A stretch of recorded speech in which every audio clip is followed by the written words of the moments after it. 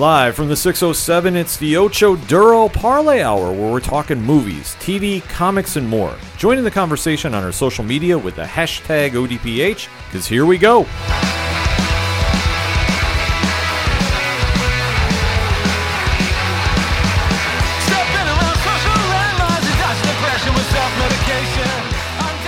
Welcome back for another edition of the ODPH podcast, better known as the Ocho Duro Parlay Hour. What is going on, everybody? My name is Ken. Thank you for joining us on this edition of the ODPH, and also joining me in studio for it. You know him. He's the co-host. His name is Padawan J. I'm calling BS on Star Wars Revenge of the Sith losing to Dark Knight Rises in the Rotten Tomatoes Ultimate Summer Movie Showdown thing.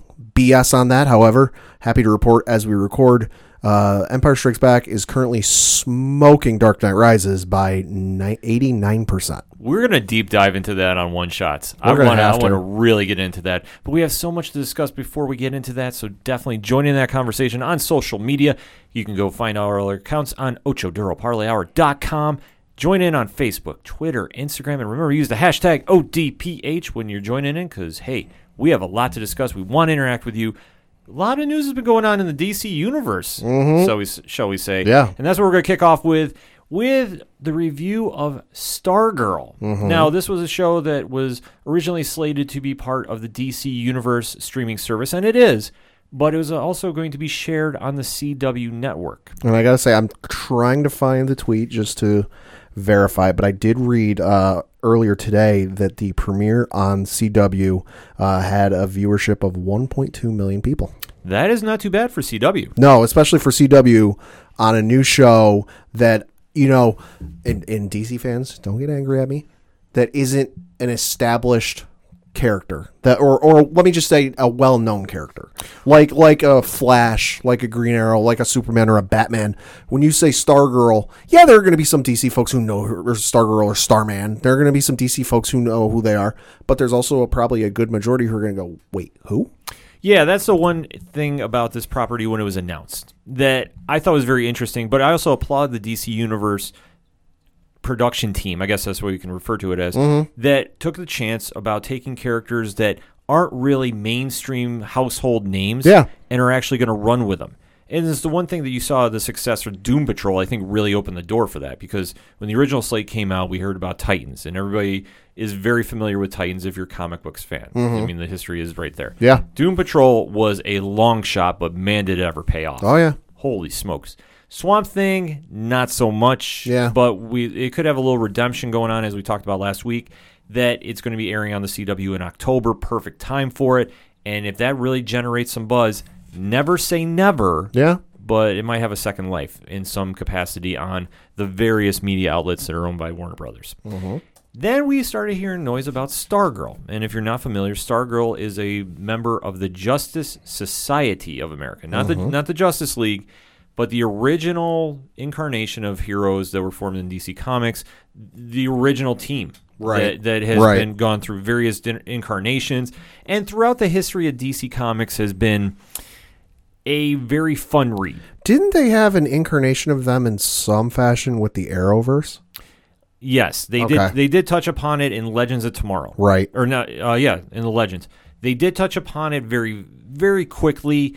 Because when they tied in with Our Man at the end of season 1. So there is the history there, but this is a complete retcon of that. It's going to be a whole new version, but it is the story that you can really connect to in the comics. And the one point that I will make to you, Pad, did you like Shazam?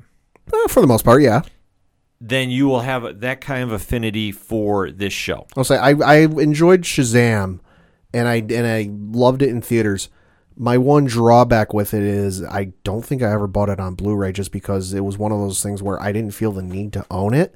And there also there wasn't any moments in it like with, Avengers Endgame where I want to see, Avengers Assemble, or Rise of Skywalker where the fleet flies in to save everybody. There wasn't anything with Shazam that, I was like, I got to see that part again. But if I liked, I might have to check this out because I haven't seen it yet. I was a little busy when it aired. I might have to check it out. I fully think you definitely should, and I'll even sell you on it because I'm going to be talking spoilers. Okay. You gave permission about this, yes. So I definitely want to clarify that. So if you haven't seen Stargirl yet and you want to be unspoiled, pause the episode right here, jump back in when you caught up because we are going to start deep diving into it in 3, 2, 1. Well, I guess what did I think? Mm-hmm. I thought it was very fun. I actually really enjoyed this show. And what I mean by this is I really took it for what it was, and it was a modern retro feel to the Arrowverse. It was something that we haven't really seen in a while since, I will say, maybe season 1 of The Flash. Okay. Where the show was just fun. Mm-hmm. I know I was talking with Shane from Shane Media Mosh, what's going on, and he echoed the same thing on Twitter. Sure. That it was just a fun hour-long show that it has potential to go somewhere. Sure. I'm not saying this is a home run and this was like blowing me away and like, oh my God. Yeah. But this was just something that when you start out hearing about it, it lived up to the hype in my opinion. But was it a complete home run? No. Okay. I will definitely say that. Okay. That I thought Breck Bassinger, who plays the title character Courtney Whitmore, I thought she did fine in the role. But I think that there's going to be a lot that, for her character, is going to be very cliche going down the road. Mm. And what I mean by this is, once you start deep diving into her character, she's a teenage girl in high school. Mm-hmm. There's a lot of the mean girl aspect going on, you know, to prioritize that. Yeah. But where I think it balances off, and I will say this, the surprise of the show and how good that he came off as was Luke Wilson as Pat Dugan. He stole this show from the get-go because where the show jumps in, and they timestamp it, so you can definitely follow. 10 years prior, around Christmas time, he is the sidekick of Starman. And you can hear that he's driving to wherever Starman is, and there's like a distress signal, something's going on. And he winds up going to where there's a battle between the JSA and the Injustice Society. And you do see certain characters of that team. So from the Injustice Society, you see Icicle, you see Tigress at one point, you see Wizard, you see Brainwave, and you see Solomon Grundy. Oh, boy. So that was fully in there, completely marked out when I saw that. But you do see this battle going on with different members of the JSA. You do see a couple Easter eggs in there. From one, Jay Garrick, you see the helmet. Oh, okay. Because Garrick and a few other notable heroes that you've seen various incarnations throughout the DCU originally started with the JSA. Okay. So like I say, you see at one point Alan Scott, the original Green Lantern, was part of the JSA. Okay. He's not featured in this episode. Sure. But you're going to start seeing little carryovers from the JSA in this. And I wouldn't doubt at some point that we wouldn't hear an Alan Scott reference during the run of the series. Maybe not so much as the Green Lantern series is coming on HBO Max, but right, and that's kind of the plus side you have with this is they can get creative and have some fun with referencing or maybe even casting some of these characters if they're still alive, because we got to remember this isn't the Arrowverse universe. I forget what Earth number. It's Earth 2. Okay, it's Earth 2, so they're not beholden to we're going to have Green Lantern be played by this person on Earth Prime in the Arrowverse, so we got to have them play it, and this now they can do whatever they want. It's a clean slate. It's an absolute clean slate. So I do love the direction they're going in, and especially the one nice thing about this episode that can't be stressed enough, Jeff Johns wrote this. Oh, nice. So if anybody knows the voice of the JSA, it's him. Yeah. So he is definitely taking some time with this, and you can definitely feel his writing in this. Right. Too, because of how it's set up, and the Injustice Society obviously has taken out members like Hourman and Dr. Midnight. Yeah. So you start seeing just how much of a threat they are, and then you see how Stripe, a.k.a. Pat Dugan, a.k.a. Luke Wilson, have to come in and save the day and rescue Starman, who's fighting everybody, played by one Joel McHale, too. Okay. Which... Heard of him. Yeah, I have to say, I have mixed feelings about how he was on the show. Okay. But I'm going to get into it as we're talking about, because once they make the escape, because he gets mortally wounded in the battle here. So you see this great exchange where, Luke Wilson is saving him and running him out the door, and you see Solomon Grundy come through and is going after their flying car, which it was a very cool visual, which I don't think they would have done if it was a CW show, But since it's DC Universe, there's a little more extra special effects going on until they get the ship or the car actually gets whacked and they have to go crash because Grundy took care of it. And once they crash, though, you see that Starman is saying his final goodbyes to Stripe. Okay. And this is where I had a problem with McHale. Not him, but the writing at this moment. Sure. Because he gives this big speech about, you have to keep this cosmic staff safe. And you have to rebuild the Justice League. And you see Stripey is going, yeah, I'm going to do it. He's like, no, not you. Somebody worthy. No, you're not the guy. Yeah. But somebody else is. Sometimes you don't get to pick in these situations. Right. And I saying. just thought that was such a forced line. Yeah. Like, I understand you want to be funny. I understand you want to try, taking it somewhere and make him be in the lovable goof. Yeah. But come on. Like, that was not needed for that point. Because that... In my eyes, it was just like, okay, you're completely ridiculing this guy, and yet you want him to carry on the legacy. Okay, let's see how this plays out. Then you see a time jump where you see that Courtney Whitmore's character is waiting for her father to come home for Christmas. Doesn't happen. And you see how her mother's trying to sell it. Okay, your dad's coming, but never happens. We fast forward 10 years. And at this point... Courtney Whitmore's mother, Barbara, is now married to one Pat Dugan. Okay. Which, it was very cool to see Amy Smart back. I completely forgot she was on the show. So you see that now that she is married to Stripey, or Stripesy, that's his nickname for Pat Dugan on the show. Okay. So they wind up moving from California to Blue Valley, Nebraska. That's a bit of a difference. It's a bit of a jump, but that's where the JSA was stationed, the original go-around, which it took me a little second to figure this out. And you see that, Stripey is trying to really sell the family. We start over. It's a brand new start, and there's some history about it. It's hard to sell somebody on like sunny beaches and nice weather and very little rain to Nebraska. No offense to Nebraska, but yes, California to Nebraska, it's night and day. Yeah, so you definitely see where this is going, and more like where we get away from the superhero aspect of it. This is at one point that I didn't really care for the episode because it got into the cliche teen drama. Okay, new girl at school. The cool kids, quote unquote, are picking on her. See, it kind of reminds me a little bit of the first 4 seasons of Smallville, which were Clark's freshman, sophomore, junior, and senior year of high school. But they handled it well because it wasn't really so much teen drama as it was just, a person trying to make their way through high school without feeling like a bumbling idiot. He wants to be on the football team. He wants to go on a date and go to prom with the girl he really likes. He's trying to pass his classes, just trying to make it through life. They handled it so well, and I was kind of hoping they'd do it with this. Well, so far so good because they really are trying to make it like I say, this show has such a modern retro feel to it. Okay. Like it felt very cliche, and I understand they were trying to modernize it. So we have to take that in perspective with the 10-year jump because obviously you have the girl that's coming from out west, has no friends, and really is kind of going through the motions of, okay, trying to be a standout person in her own right, sees a lot of stuff going on where she winds up having lunch with the quote-unquote losers of the school, which I think is going to play a bigger part as we go on down the road. Probably.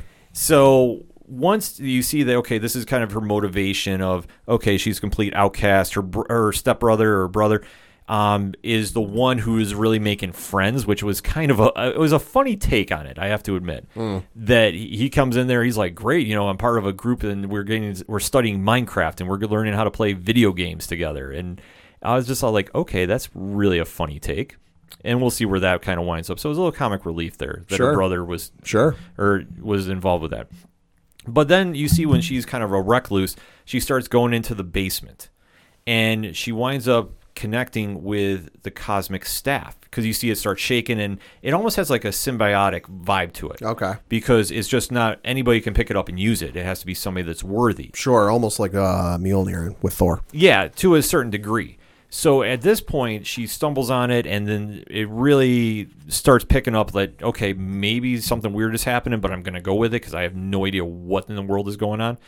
And sure enough, this is where the show, I think, starts finding its wheels. And it was just kind of a fun moment, too, that you see her just practicing gymnastics on it and practicing moves. And it just really had that, like, when the superhero finally realizes they have powers. or has that moment that like, okay, wait, I'm not ordinary anymore. Sure. And we've seen it happen a million times before. Oh, yeah. So while her stepbrother, because I need to remember, Stripesie's son is the one that's playing video games and out with his friends.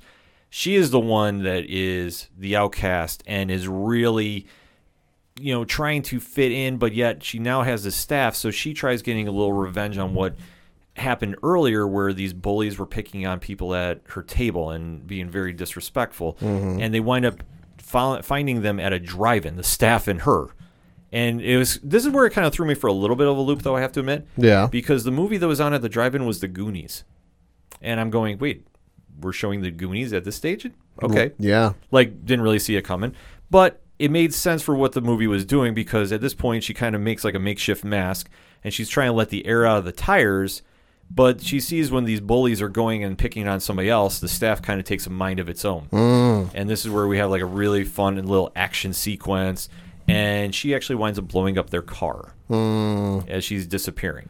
She goes back to the house, and she is caught by the one and only Stripesy, who has to kind of explain why he has secret files of the JSA in his basement. Because this is where she starts figuring out, okay, there has to be a bit of a mystery going on. And this does also explain why they're back at Blue Valley. Right. Because the original storyline is, okay, well, they come back to Blue Valley because Barbara has a new job and Stripesy wants to get everybody away and kind of get back to, good old wholesomeness. And as he's setting up his car garage there, we find out now there's ulterior motives. Uh-oh. Because once we see Stargirl is going through Stripesy's boxes, there's a lot of paperwork about the JSA. Right. And the history involving. And she's like, wait, you're Stripes? And he has to explain that, I was a member of the JSA and, this is not for everybody, and, I don't know why the staff has chosen you, and she starts thinking, well, maybe Starman was my real dad, and it really kind of goes on to, like, this little fun back and forth between them, and like I said, Luke Wilson is balancing out Brett Bassinger completely. Like, they have good chemistry balancing off each other as the stepfather and the one that, she's rebelling against, but it's not so over the top that it's like, completely standoffish. Right. Like, she understands, like, okay, there's a higher purpose going on here. But due to her actions, though, she does raise the ire of a long-forgotten enemy as Brainwave, because Brainwave's son was one of the bullies that she blew the car up on. Oh, okay. So now the call is put out that we might have a new Starman or Stargirl in town. Right. So Brainwave decides to investigate, but he has put the feelers out to the rest of the Injustice Society, which I thought was an interesting feel, too, because 10 years ago, they wiped away the JSA. Wouldn't you think they'd be world dominating by now? Presumably. Presumably, but it doesn't happen, and I know they're going to explain it somewhere in the storyline, so I just kind of said, okay, let it go, but maybe just a little footnote on that. So at this point, though, you see that Brainwave is kind of setting up and investigating what's going on, and they do have this very cool run-in at the end of the episode where he tracks down Stargirl at the garage. And there's kind of this back and forth with the powers, and you're seeing that she's completely outclassed, and as she's escaping, who shows up at the end of the episode but Stripesy in a complete Iron Giant suit, which is perfect. I think I saw an image of that online either last night or this morning, and I was like, is that the Iron Giant? It does look like the Iron Giant suit. It looks just like him. Because when they read it in the comics, not to, I would say like the early 2000s, when they originally ran the Stars and Stripes comic, before they made Stargirl a member of the JSA, they did have this storyline where Stripesy was running in a suit of armor. During this episode, we see that the Cadillac, which was used as the flying car, is actually the armor suit. And that's how they ended, that Brainwave is now onto, there is a new successor to Starman. Who is it? I need to find out because you've now attacked my son. So now they're thinking, okay, wait, what's going to happen here? And this is where the episode leaves off. Overall, though, Pat, I would say it was a fun episode. That's good. It was. It was a very happy surprise. Yeah. And like I say, it wasn't so over the top where you have the Arrow vibe, you have the Batwoman vibe, and it wasn't as sugary as Supergirl season 1, which I'm very critical of. Yeah. it is a teen drama to a degree with her in high school, and you do see a lot of the back and forth where she's getting picked on by the head cheerleader. Sure. And her boyfriend's the head of the football team. And you see that kind of cliche, teen drama nonsense, which, like I say, I understand the purpose for it for the character, so I'm not mad about it. I just think that as long as they don't spend too much time on it, it's going to be okay as the season moves forward. It's just kind of one of those things that where is the voice of the show going to go? Yeah. I do like, though, the setup they did, and I think that it's going to definitely go into a lot of different directions, and it's going to be a very unique incarnation of the JSA as we're going to see them. Mm-hmm. Basinger, like I said, did a great job as Courtney Whitmore. Didn't really have any argument with her and how she acted in the role. I know as the season goes on, we're going to get introduced to more members of the JSA or however this pans out. Yeah. That there's more to Blue Valley that's going on because as you see how Luke Wilson's character, Stripesy, is working through town, more people are kind of picking up on him. Mm-hmm. And you'll see that he's back for a certain reason, that he is coming back to finish the promise he made to Starman. Albeit, though, the only issue I had with that is, well, Starman was ripping you to shreds that you're not the guy, but you see just that moral do-gooder that you would see in, like, Captain America and Stripesy. And you sense that in him, that he's really trying to be the stand-up guy that's going to lead the next generation of the JSA, like it or not, which I applaud, like how Luke Wilson interpreted the role. It wasn't so over the top that he was annoying. You definitely see the depths of his character, that he really wants to connect with Barbara and Courtney, and you really see how he wants to make them a family and really do better. But on the flip side, though, he knows he has a debt to pay, he feels, to Starman, which is going to be the driving point, I feel, for the series as it goes forward.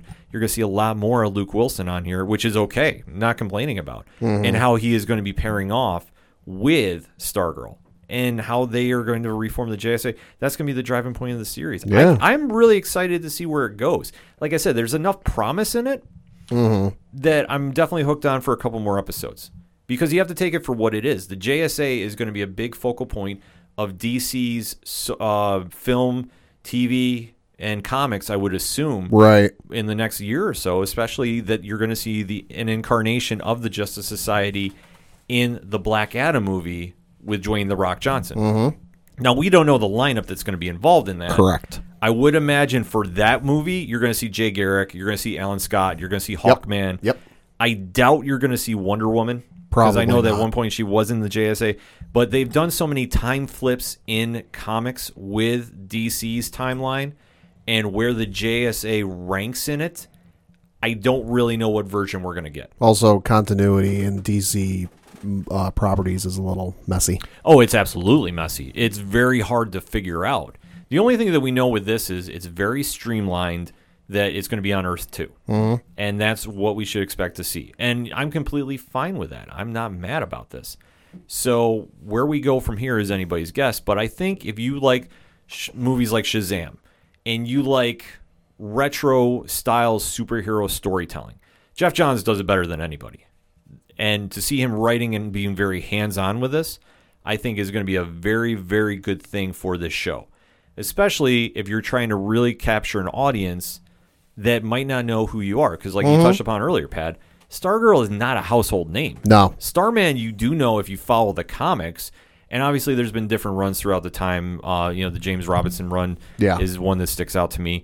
And how this character is interpreted is going to be a very big telling point of where Stargirl goes and how it's going to introduce the JSA. Almost like, because even just off the top of my head, because, I can't even remember an instance in Justice League Unlimited, because that's where Starman or Stargirl would have appeared. They might have been in the background, but in terms of and maybe they would have gone out on one of the missions in an episode, but in terms of being like a focal point of an episode or even having speaking lines on Justice League, I don't think Starman or Stargirl ever made an appearance on Justice League Unlimited. And I could be wrong, but they were never a focal point. No, it's definitely not a focal point. There have always been backup characters. So this, like I said, to see her really shine in her own series, it's going to take a lot of good source material from Jeff Johns' writing to really balance it out. Because you don't want to say that it's going to completely convert over to the JSA. I don't think it's going to, but I could see this version being led by her. Mm-hmm. And wherever that's going to go with the new faces. Because we have seen some promotional art for it, but I want to see how the story is going to play out. that's going to be what's going to be the focus for the series and what's going to really hook. Because if the JSA comes out, this show does well. And you see the comic is definitely, there's moving parts going on with that. If you read the end of Doomsday Clock, you know something's going on with the JSA. Not spoiling anything for anybody. So you know that's happening in the comics point. The film point, you know you're going to see them in Black Adam.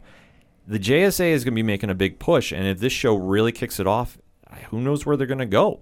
Am I going to say we're going to see a JSA movie?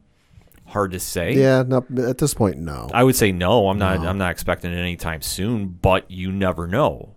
Just how Stargirl is going to set the tipping point for it, though, that's the big point. And like I said, for this episode, I was actually really entertained, and I would recommend checking it out, at least for that, if you like the retro-style storytelling. If your storytelling is more Netflix Marvel Universe, this is not for you. If you like the early season of Flash, in the beginning where Barry's finding his powers, you can find some similar tones to it.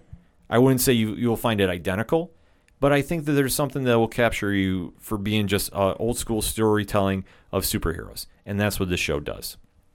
But let me know what you think. Hit us up on the hashtag ODPH. What is your thoughts about Stargirl season premiere? Did you like it? Did you hate it? And why? Let's have the conversation. We're going to take a quick break. We'll be right back. I'm Nick. I'm Justin. And I'm Brian. We are the Epic Film Guys. We want to let you know that the 4th annual live stream for The Cure is only a couple weeks away. Every single dollar raised goes to the Cancer Research Institute to help us fight for a future immune to cancer. And once again, donations will be doubled. Join us May 27th through the 31st for 48 hours of content from creators around the world. Please help us spread the word so we can smash our goal of $10,000. Please visit www.livestreamforthecure.com to make an early donation and to learn more about the event. Together, we can make a difference. This is Rich, the host of the Three Fat Nerds podcast and co-host of the Horror Zone 607 podcast, and you are listening to our hashtag 607 podcast brothers, the Ocho Duro Parlay Hour. Now kick it back over to Ken Moneybags and the crew.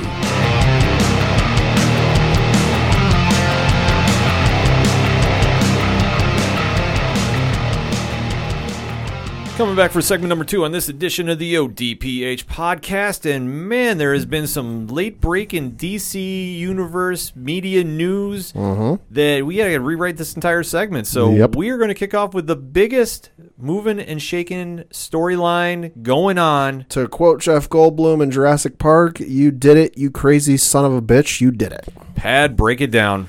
Coming on release day for HBO Max, which I believe is a week from today as we record, May 27th, the Zack Snyder cut of Justice League will be on HBO Max. Now, from what I understand, it is not finished. Warner Brothers is shoveling out $20 to $30 million to finish the damn thing, because from what I understand, there is some special effects that need finishing, some stuff in post-production that needs finishing, so there's some still, and there's probably some more if they're shoveling out $20 to $30 million to finish the damn thing. But hey, it's coming out. So, that being said, are you ready? For what? The movie to come out? Yes. Yeah, I would tell you this. I'm actually excited for it. I'm not. And, okay, break it down, Pat. So, let's rewind the clock a little bit here. A couple of years back, when Batman vs. Superman came out. Not the most well-received film in history, not the most hated film in film history. Theatrical release, not great. Blu-ray came out, and when the Blu-ray was getting ready to come out, they said, hey, you're going to get the theatrical release of it, plus an extended edition with it, with some deleted scenes and added back in, and some stuff that was cut from the original film added back in. I think it ended up being 20, 30 minutes added back in? Something like that, yeah. I was like, oh, cool. I enjoyed Batman vs. Superman for what it was. It was cool to see the big three finally on the big screen together. It was cool to see Doomsday on the big screen. The story wasn't anything great, and it had its issues, but it had its moments where it was, we're finally seeing Batman, Superman, and Wonder Woman on screen together, and it's not animated or a video game, so that was cool. And I remember the Blu-ray coming out and watching it and starting with the extended cuts. I was like, well, I've seen the theatrical cut. Let's see what's in the extended cut. And the extended cut did better for it. I was like, okay, this actually is a slightly better film now. And I don't remember if it was you or somebody else, but they weren't entirely sold on watching the extended cut. I was like, no. Yeah, that's me. I was like, no, you need to watch the extended cut. I was like, it doesn't make it perfect, but it makes it a little bit better. And it did. Flash forward to this, Justice League comes out, didn't really have a lot of moments for me. I don't even know if I bought the damn thing on Blu-ray. I can't even tell you. But and then the word started coming out with, Zack Snyder cut and this and that. And under normal circumstances, I'd be excited for it, and because the track record is there. Zack Snyder films get stuff cut out of them. Extended editions come out and they're better. Not leaps and bounds better, but they're a little bit better. I mean, look at the track record. So under normal circumstances, I should be hearing this and going, oh, cool, we're going to get an extended cut of Justice League. Every instance in prior history when, an extended Zack Snyder movie's come out, it's been better. I couldn't give any less fucks about this. And that's because, and now this isn't everybody a part of the movement, but it is a vast vocal majority, the ones buying out ads in bus stops, renting planes to fly over Los Angeles during the Oscars like you're at a beach on vacation, tugging a sign behind it with the hashtag, and just as mean, vicious, and as much, hate got spewed online about this. The vocal, rude majority of the folks who wanted this movie come out have turned me off from it. I normally should be really excited to see this, and we're going to get an extended cut of a movie with Superman in it. Superman's my favorite superhero character in any comic. But because of his mean and vicious and angry as not all, some folks have gotten online, they have made death threats. They've gotten real nasty about it. It's turned me off from it. That I honestly couldn't give any less fucks. See, for me, I hear that argument, and I do. And I've just learned, for me, anytime I see any of that toxicity nonsense, I'm just not reading it, and I just don't buy into it. What I am excited to see is, okay, DC EU fans, you got what you wanted. It better live up to the goddamn hype, or else I'm going to be sitting here laughing. Well, that's the point. That's what I'm trying to make about it. That's what I'm excited to see, because for the holy grail that this movie has been put on the pedestal of, I want to see if it's going to deliver. I am one of those people that, hey, I love Marvel, I love DC. I want to see comics on screen. I don't care. I'm just that kind of fan. I want to see if this is going to deliver, because for me, I loved Man of Steel. Thought it was a great movie. Oh, yeah. And, I didn't even mind what, Superman did to Zod. Not going to spoil it in case you haven't seen it, because I care. Batman vs. Superman, I did not like. And why I didn't like it is very simple.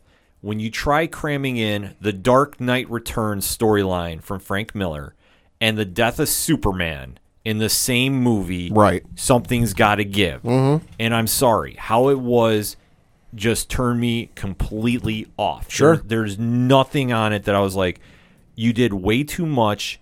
It just doesn't make sense. It's just too sensory overload that you hurt your own story to just put it out there. And I was really turned off about it. When Justice League came out, I thought it looked better. But what I had an issue with, and hopefully they clear it up now, but I don't understand how you can.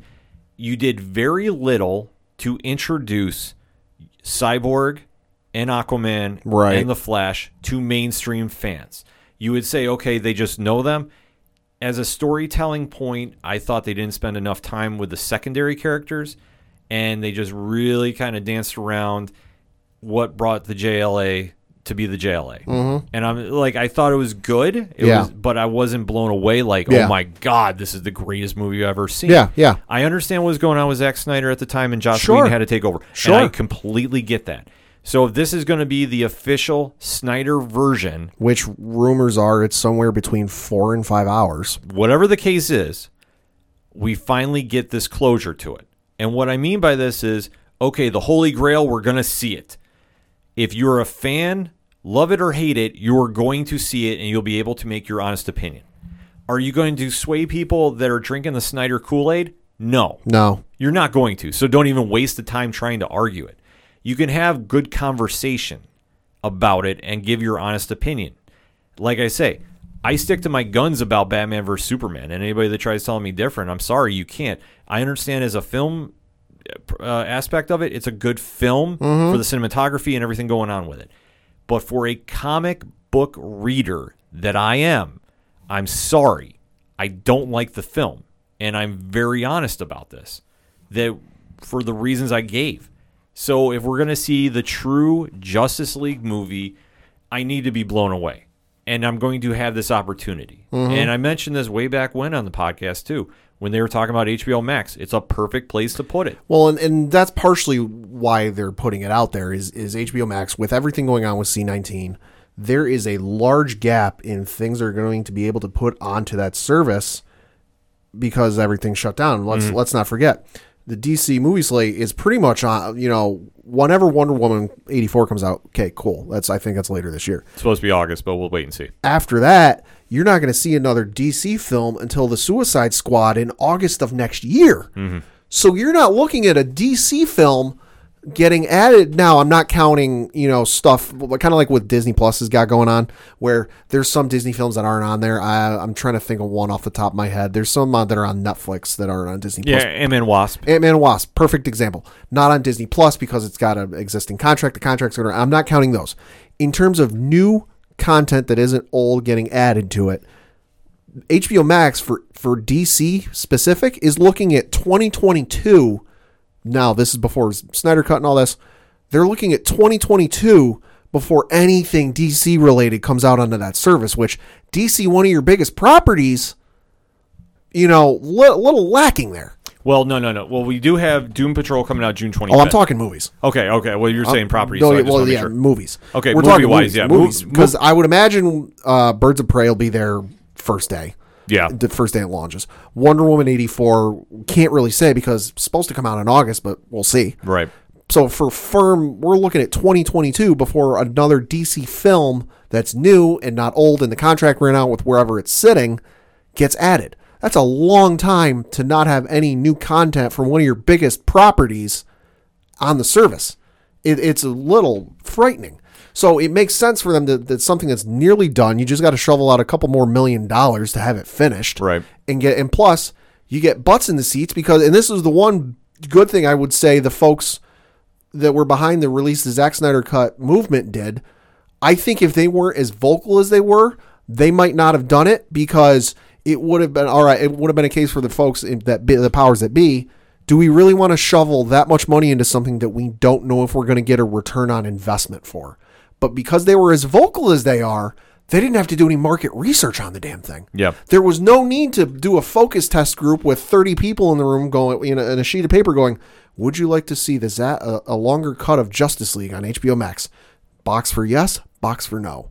All they had to go is go onto their mentions for any of their accounts on any social media platform the last 3 years, and they know people wanted to see it. So that the market research was done for them. They knew there'd be a return on investment for it. Yeah, no, it's perfect. And I think this will only help HBO Max.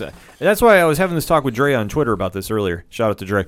And we were going to say, okay, if HBO Max is coming with the Justice League, what's Marvel going to do on Disney Plus? Yeah.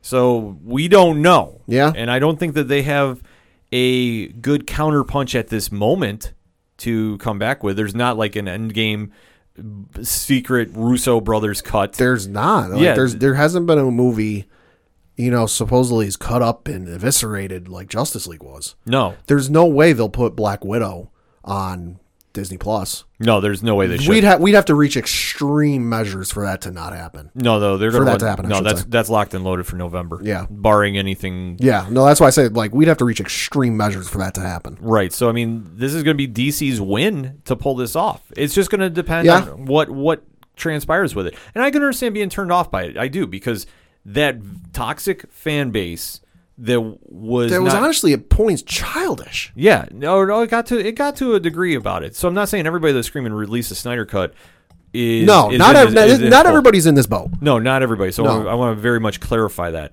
But for the toxic ones, you just tune them out. But for me, I want to see what the hell this hype is about. Well, and to the folks, because I've seen some folks online saying, "Oh, we'll finally see if this should have been put out in theaters." Stop. Yeah. The longest movie, and I had to do some research on this because I was semi-curious. The longest film ever put out in theaters by Hollywood was Cleopatra, and that was 4 hours and 8 minutes. Yeah. That's longer than freaking Avengers Endgame, and it's just short of Return of the King Extended Edition, which never made it in theaters. Yeah. There's no way on God's green earth that if this film is actually, because I've read both numbers. I've read over 4 hours and I've read 5 hours. So this cut is supposedly. There's no way on God's green earth, if this film is actually somewhere between 4 and 5 hours, that they'd ever put it out in theaters. There's no way you can get a crowd to sit, not just the diehards, but casuals. Yeah. You know, the folks like, you know. Well, that's what you make the movies for at the theaters. You know, the folks that, like my brother or sister, who they don't read the comics, they don't, you know, always go through everything, but they eventually go see a movie every now and then. Yeah. They go see a comic book movie every now and then. You think I can sit there and convince a brother or sister or cousin to go, hey, you want to go see you? It was real easy when Dark Knight Rises came out to convince my cousins to go see it because they liked Dark Knight. You know, oh, want to go see the new one? Yeah, sure. There's no way I could convince them to go see a Justice League movie that's 4 or 5 hours. They'd be like, are you nuts? Yeah, it's not going to happen. So this is why it makes perfect sense for the streaming service. Yeah. This is going to be a big win for DC. The only thing that could backfire on them is if this winds up being a complete dumpster fire. And you can't turn around and say, oh, well, that wasn't the actual cut. No. That's what I say. It's the actual cut. So if this sucks, you're stuck with it. You've gone all in. This is where I applaud them for doing it because this is a very risky gamble. Yeah. The only question that's going to happen now, which I know we've talked off air about, let's say, for example, this is a blockbuster film. Like this is one that reignites the fan base. Okay. You already have Robert Pattinson and Matt Reeves doing the Batman trilogy. Yep. You have moving parts going on with the Suicide Squad. And you have a couple sequels in the work with Aquaman and Shazam. Yeah, let me see. I've still got the release here. You've got Suicide Squad coming out in August of next year.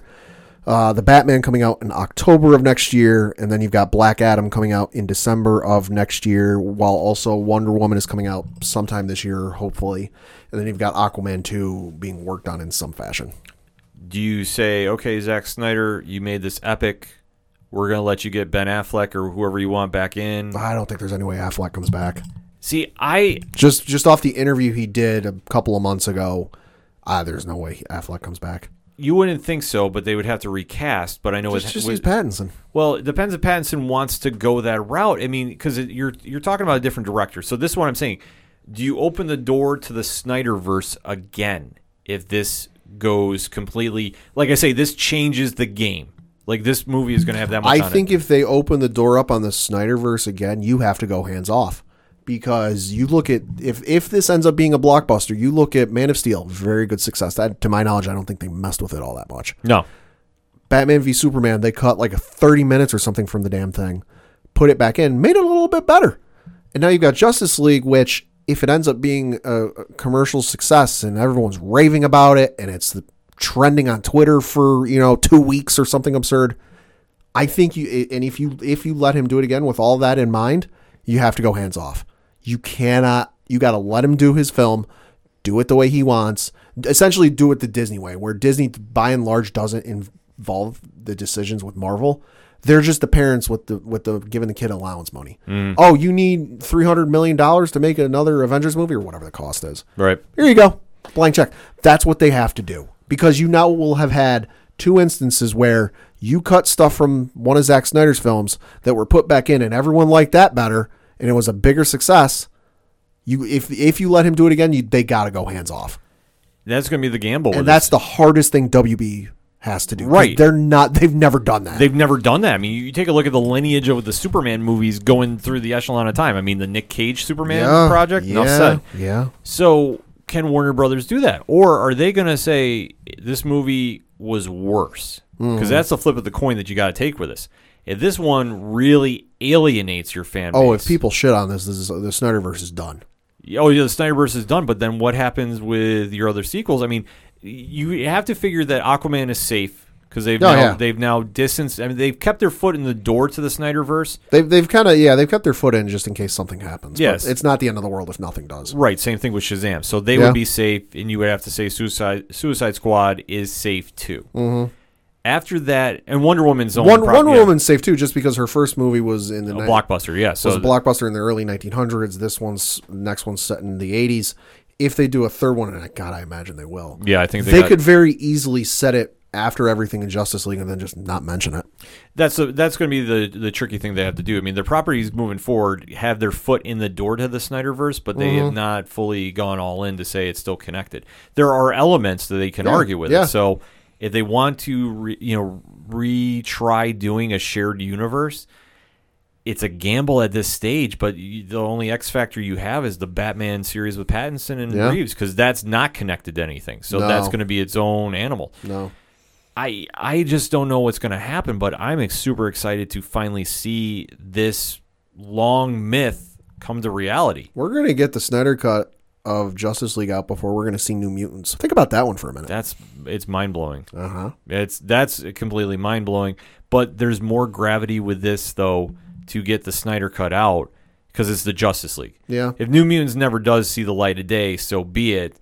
You're only going to have a very small fan base really pissed. They're very vocal, and I don't know how big. But this to me also is another issue you have with it. To me is a very slippery slope, where if you have a film come out, are you going to, and it's not going to be in every instance, but in certain instances, is it going to be another slippery slope of, you have a vocal majority of fans screaming for 3 years, release the blank cut of insert film here until they get it. If New Mutants comes out and Mutants absolutely sucks, that it does worse, it's worse than, Dark Phoenix was. If it comes out and it sucks, are we going to see another case of, it was Disney-fied and Disney screwed with it until they got it to where they wanted it so they could sabotage the legacy of the X-Men the Fox X-Men verse, and it wasn't the actual cut of what it was supposed to be. Put out the Fox cut of New Mutants. It's a slippery slope. Yeah, it's a fine line to walk. It's almost like when Sonic, the Sonic movies first trailer came out, and the entire internet's reaction to what Sonic looked like was, holy shit, that's awful. Uh-huh. And enough pressure was put out that the powers that be were like, all right, hey, we hear you. We're going to redesign the look. Yeah. It's almost a similar situation where, okay, cool that you're putting this out, but what does this mean for the future?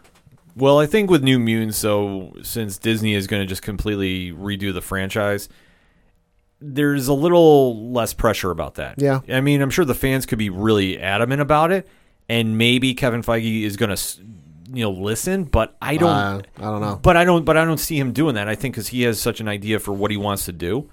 I just don't see him catering to that. Yeah. But I think for how Warner Brothers realized when Justice League did not do well at the box office to whether they wanted it to be, I think this is a situation that they're now listening to see if they can get a little spark going on. Because especially with the deal they're running for HBO Max, I think the first year, if you're not an HBO subscriber, is $11.99 for a year. Oh, that's not bad. They let you sign in now. I know there's a new deal, so don't quote me officially on that. You'll have to go to HBO Max and figure that out. But with that new deal in place and with a new Snyder Cut to entice fans, they're going to have big numbers coming out the gate. So they also got to, like I said, there's very few DC films that are going to be new DC films that are going to be added to this.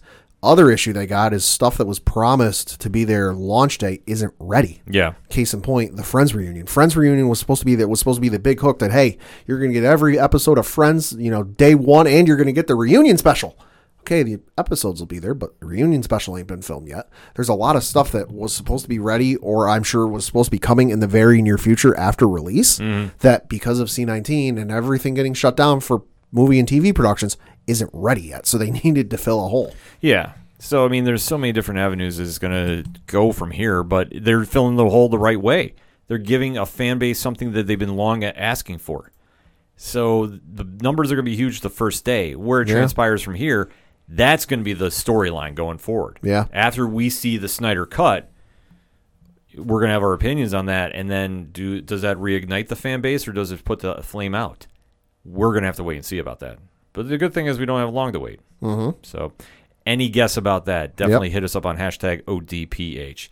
But that is not the only DC media news going on. Something broke very, very quick and sudden. Yeah, say yesterday, right after I left here recording with you, I got home and saw the shocking news that they're looking for a new Kate Kane on Batwoman on the CW series because Ruby Rose has decided to leave the series after one season.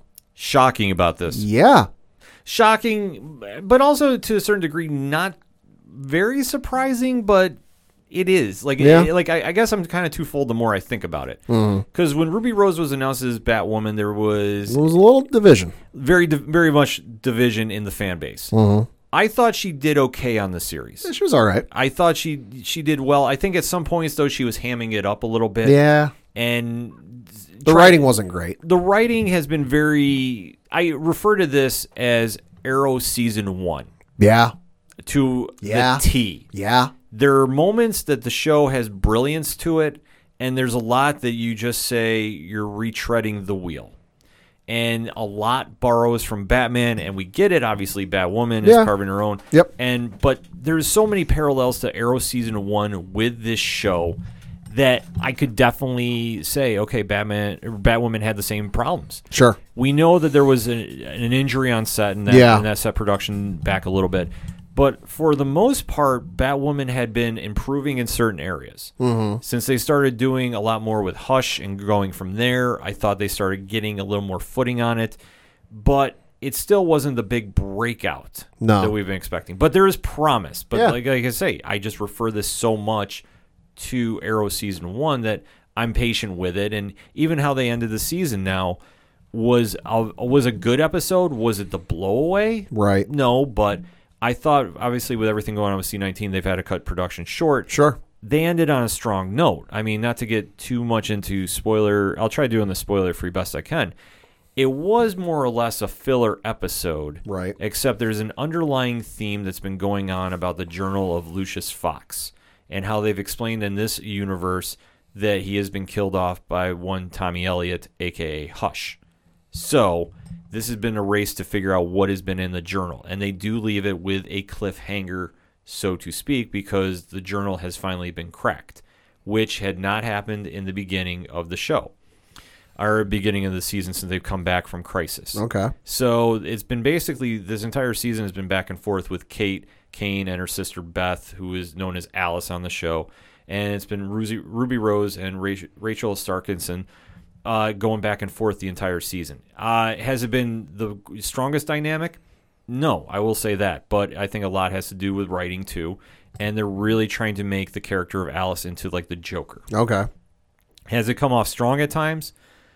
Yes. Has it come off weak at times? Yes. But the same can be said for the first season with one Malcolm Merlin. Yeah. Even with John Barrowman doing the show. There still is a point to it that you can only do so much with the character in that growing pain season. Right. Every first season of a show is a growing pain. It's a wash, rinse, repeat cycle. Yeah. Okay, we're just going to go and, we're now a superhero. What do we do? I'll say, as good as Smallville was, season 1, very much wash, rinse, repeat. Like, hey, there's a guy with powers connected to the meteor shower. When you were a kid, you got to figure out how to stop him. And, hey, conveniently, you'll get a new power. Right. So the saga of Kate Kane has really been trying to establish her own legacy out of the shadow of Bruce Wayne. Mm-hmm. I thought they've been setting up in the right area with it. I know they've been focusing on a lot between Kate and her father, Jacob, played by Doug Ray Scott, and what's going on in that kind of, I want to say Harvey Bullock Batman relationship now. Yeah, I can see that. Because that's the only way to describe it. Yeah, very much. And a lot of the season finale was tying in with that.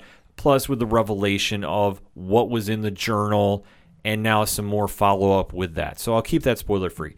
I thought the episode had a lot of promise. It was filler, though, for the most part. Sure.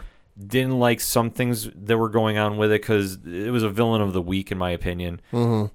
But there is promise for where it's going to go for next season. They did leave it on a strong cliffhanger. Okay.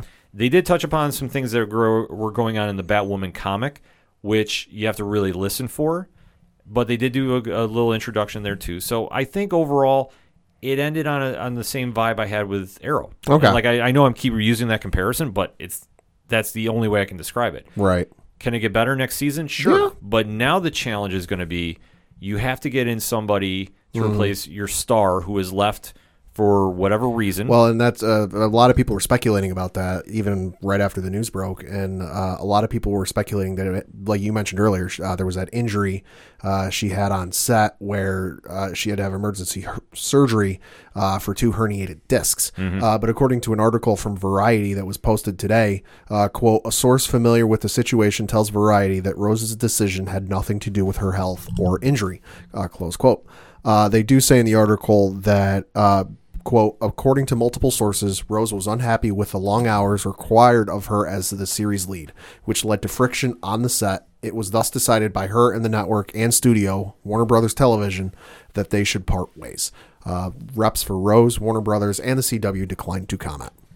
Well, I mean, that would make some sense, too. Yeah, I mean, I know that's one reason, and I keep going back to Smallville, but hey, it keeps coming up in references. I know that's one of the reasons that Michael Rosenbaum eventually left Smallville in one of the later seasons, was not through any issues he had with writing or what they were doing with Lex. They were doing Lex brilliantly. But one of his issues was just, hey, you're one of the main stars of the film. It was really tough on him to be out there for like 60, 80 hours every week in the Vancouver weather when he was bald. So that, and I can imagine the same thing can be said for Ruby Rose, where, it's tough to be the lead when you're not maybe used to it.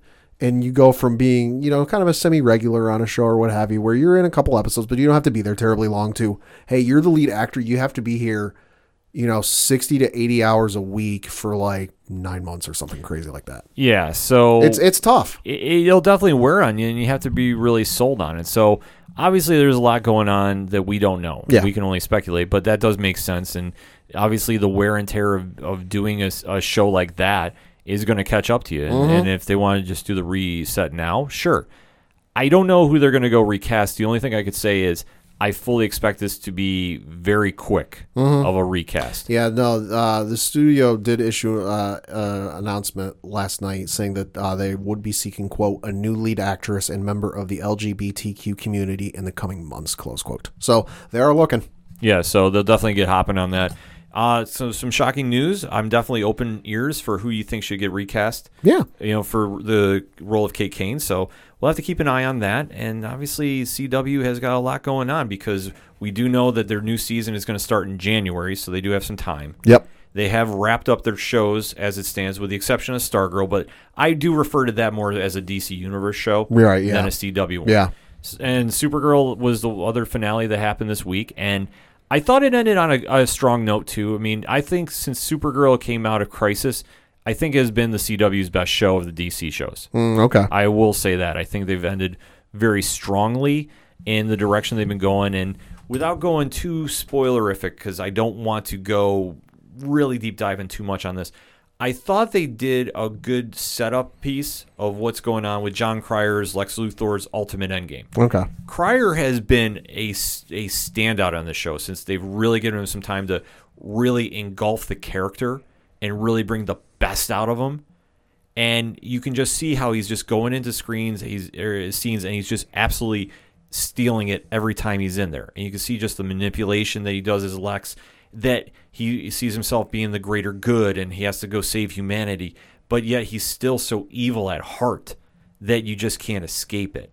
And how he's playing on working the sides of both Leviathan and Team Supergirl as well, setting them all up, and the Ultimate Endgame, he's one step ahead of everybody on this.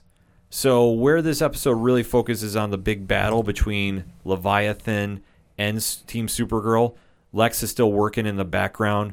There is what apparently seems to be a closure point to the Brainiac 5 storyline. I don't know if it's going to be the end scene, though, for the series moving forward with his character and kind of how they've been playing off each other, too. Because since they did the Brainiac 5 rewiring, Jesse Rath has really taken that character and really gone in some different dimensions with him. More so like he is written in the comics, which I do like. He's not so corny, Cisco wannabe that he was early on in the show. And I don't mean that as a slight. There's just certain things about when you see Brainiac 5, he's not really the Cisco, of the team, but he is, and they tried forcing it, and it just didn't really pan out. Like, Wynn is completely Cisco. But when you try having Brainiac 5 come in, there should be a little difference, and that's what they've really done this season. So whatever happens with his storyline as it appears it's wrapped, I don't really know if that's going to be the case or not without going into too spoiler areas. How they did end the series or the episode, though, I thought was very strong. I thought it gave enough that it was an moment, which I definitely got from Tom from Off the Cuff Gaming, who texted me right after it aired. And I definitely can see where they're going with it, and how they're going to finish is anybody's guess. I'm very excited to see where it goes, and I think that they ended very strong. I think where they benefited, Flash could have taken some notes on. That you dipped into the source material enough with the character and the mythos of Superman, but you carved your own notch with it this year. And they didn't dwell too much on previous storylines. They really got down to business with just Supergirl versus Lex. I thought that was very strong for them. And I think it really could only help the show moving forward in whatever version we're going to see, especially with a Superman and Lois coming down too. Yep. So overall, I thought they had a really strong finale. I mean, was it we need to talk about it? We can, definitely. I definitely want to have that conversation on social media about this. So definitely hit up #ODPH and let me know what you thought of Supergirl. But overall, DC has had a kind of a roller coaster week, to say the least. Yeah. But let us know what you think. Hit us up on that #ODPH. Gave you a lot of news stories going on with the world of DC Comics on media and TV and movies. Oh my. Let us know what you think. Hit us up. We're going to take a quick break. We'll be right back. In a world of utter randomness, one podcast stood out from the bunch. And it was The Amazing World of Talking Shiz. Sorry, I had to clear my throat there. It's just mainly randomness. And focus is definitely not being focused on at all. No. Our podcast is definitely no theme at all. It's literally random and talk about literally everything and throwing in random jokes at any given time. Yeah. We're on Spotify, Apple, and Google Podcasts. So go ahead, tune in. New episodes weekly. And we're international. Very, yes. Very well. So tune in. Follow us on Twitter. See you there. Hey, what's going on, everybody? This is George Gatton, and you are listening to the Ocho Duro Parlay Hour Entertainment Edition.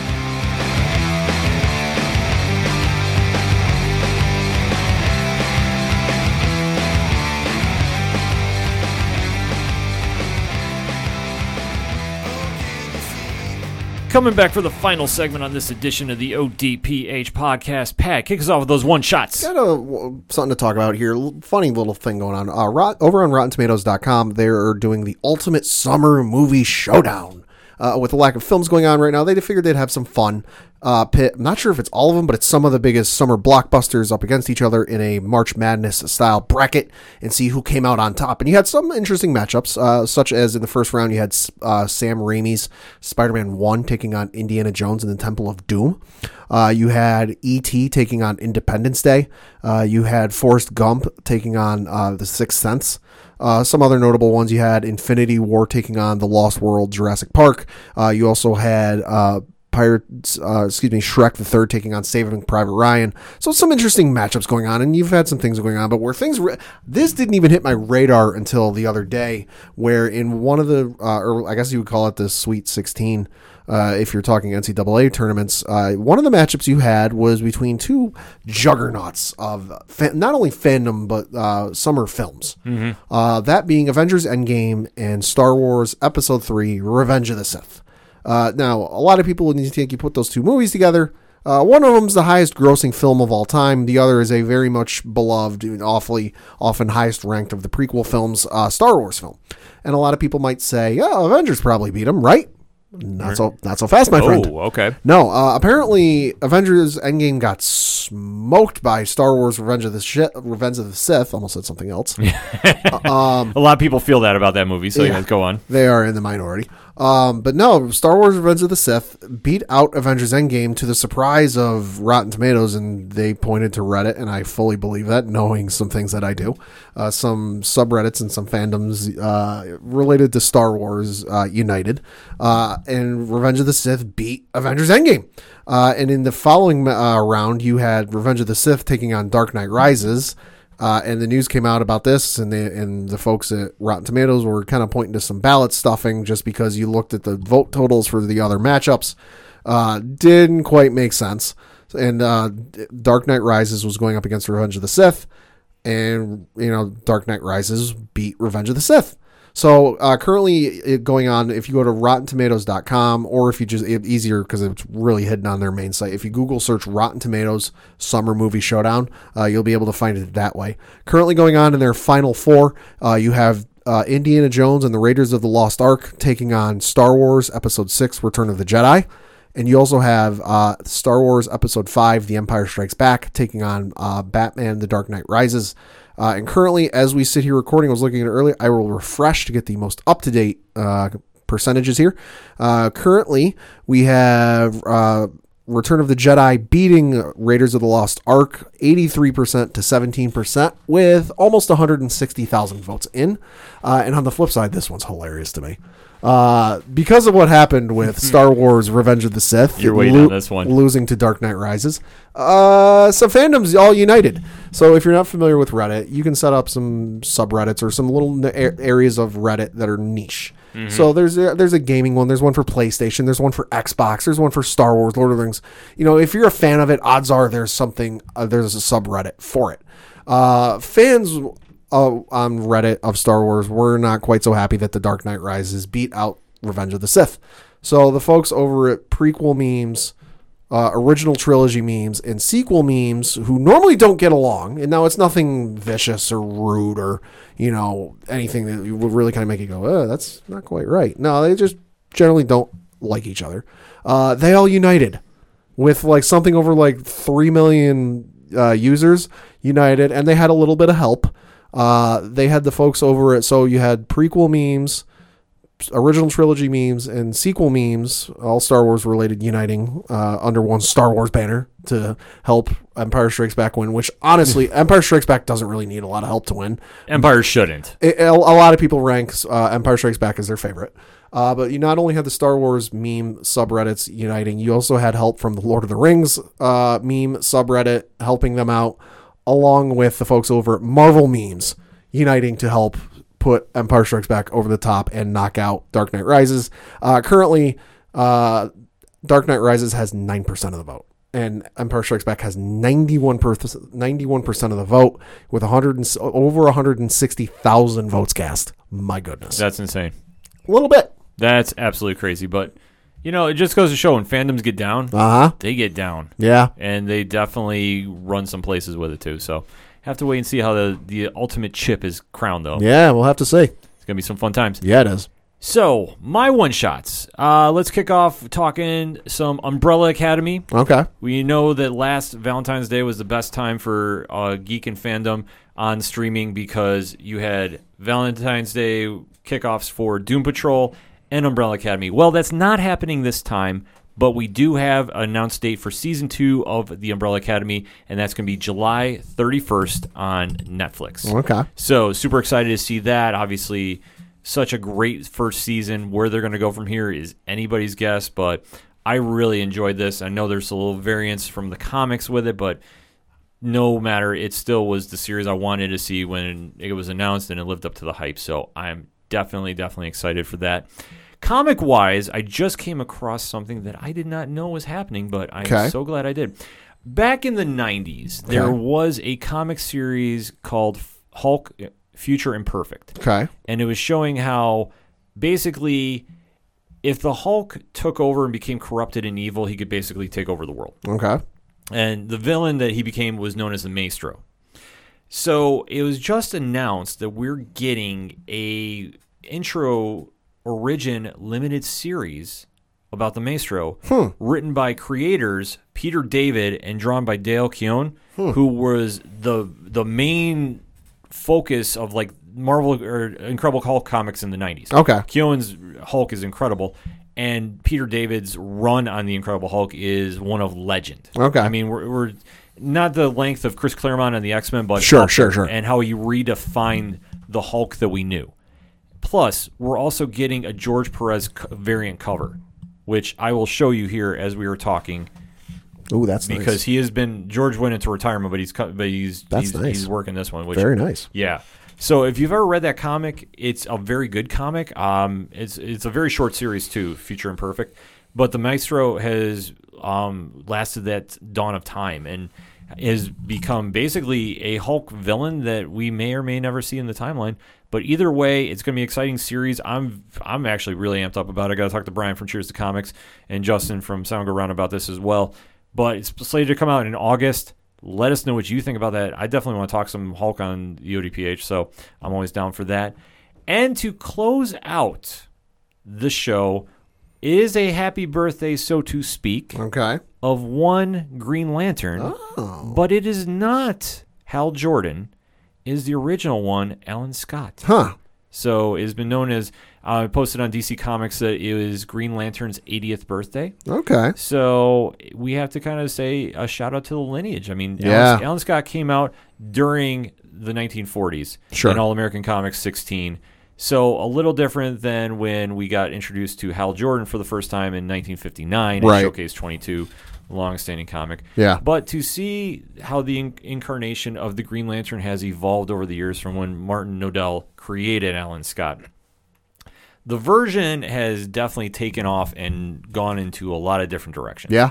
Did not start off always as that crazy space odyssey that we've seen, and where Alan Scott really got the ball rolling in the early incarnation and being a long-standing member of the JSA, which, like I say, I am not doubting that we won't have a reference at some point on Supergirl, I would imagine. Or at least I think that maybe we'll see him on the Black Adam movie with the rest of the JSA. I could fully see that happening. But to see where Alan Scott really came in and started the ball rolling, and then how his character has gone throughout the various timelines of the DC Comics universe, many resets, many different incarnations of him. But he's the original one that gets started on the timeline. Like, I think a lot of people don't, realize he's the first one. A lot of people think it's Hal Jordan. Much so like with The Flash, that Jay Garrick comic fans know. But if you ask anybody who's The Flash, they always say Barry Allen first. Mm-hmm. Same kind of vibe.